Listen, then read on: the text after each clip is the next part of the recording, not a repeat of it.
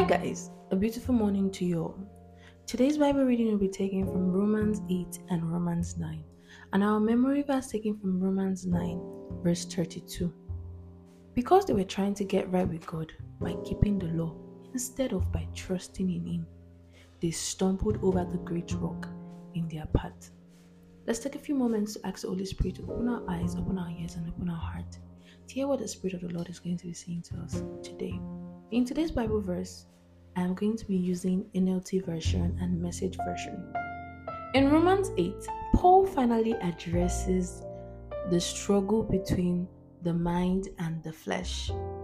It starts by saying, "So now, there is no condemnation for those who belong to Christ Jesus, and because you belong to Him, the power of the life-giving Spirit has freed you from the power of sin." The law of Moses was unable to save us because of the weakness of our sinful nature. So, God did what the law could not do. He sent His own Son in a body like the bodies we sinners have. And in that body, God declared an end to sin's control over us by giving His Son as a sacrifice for our sins. He did this so that the just requirement of the law will be fully satisfied for us, who no longer follow our sinful nature, but instead follow the Spirit. I want to quickly say something. Guys, in this kingdom, we work by faith. You believing in Jesus is faith. A lot of people look at you and say, "How stupid can you be? You believe in a man who died thousands of years ago, and you just have a book called the Bible to guide you, and you're saying God is talking to you." Everything we do in this kingdom is by faith. You want to win a battle, is by faith. You want to get something, is by faith. You're talking to God, is by faith. How do you know that you're talking to God? What's the difference between you and a non-believer?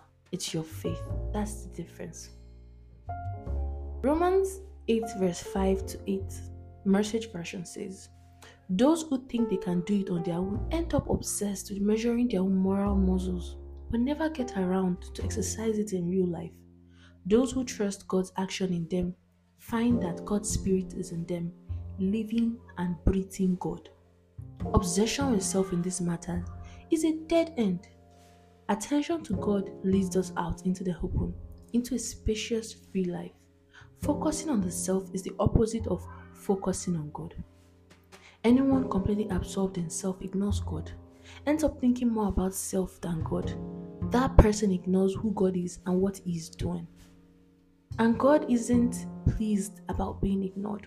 This particular verse just basically tells us that you focusing on yourself, you focusing on that struggle, you focusing on your inability to do good, you focusing on all those is an even worse approach, because you doing that is not going to help you.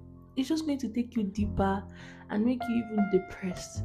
How do you feel when you're struggling so much in your own strength to not sin, to stop lying, to stop doing all those things you don't want to do?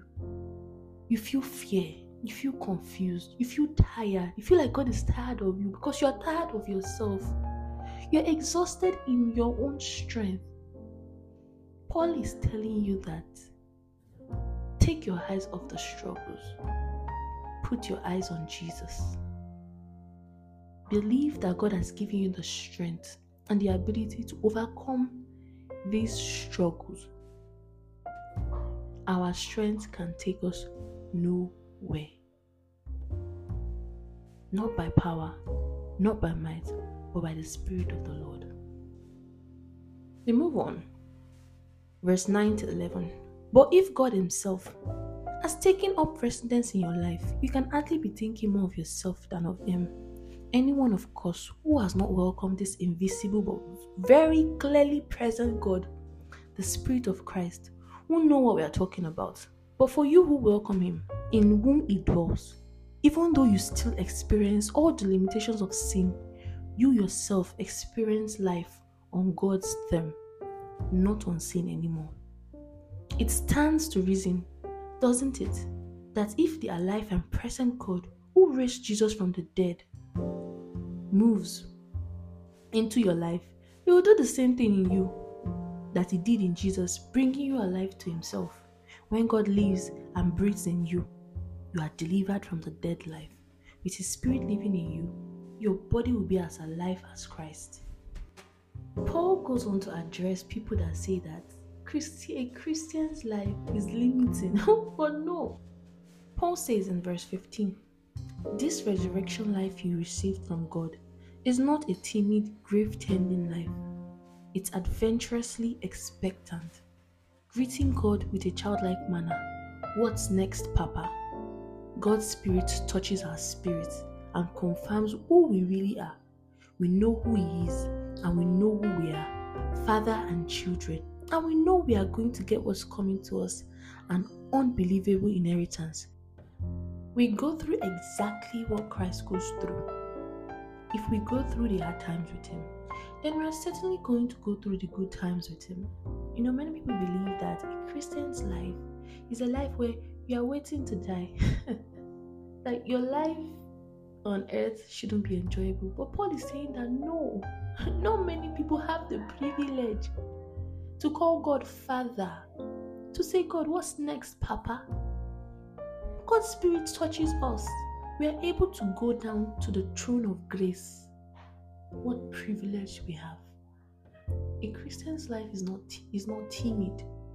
It's not grave-tending. It is adventurous. It's a beautiful life. Not many Christians even know this. Paul adds on to tell us that is why I don't think there's any comparison between the present hard times and the coming good times. The created world itself can hardly wait for what's coming next. Everything in creation is being more or less held back. God reins it in until both creation and all the creatures are ready and can be released at the same moment into the glorious time ahead. Meanwhile, the joyful anticipation deepens. He ends this chapter by telling us, can anything ever separate us from Christ's love? Does it mean He no longer loves us if we have troubles or calamity, or are being persecuted, or hungry, or destitute, or in danger, or threatened with death? No. Despite all these overwhelming things, we have victory in Christ, who loved us. And I am convinced that nothing can separate us from God's love, neither death nor life, neither angels nor demons, neither our fears for today nor our worries for tomorrow. Not even the powers of hell can separate us from God's love. No power in the sky above or in the head below.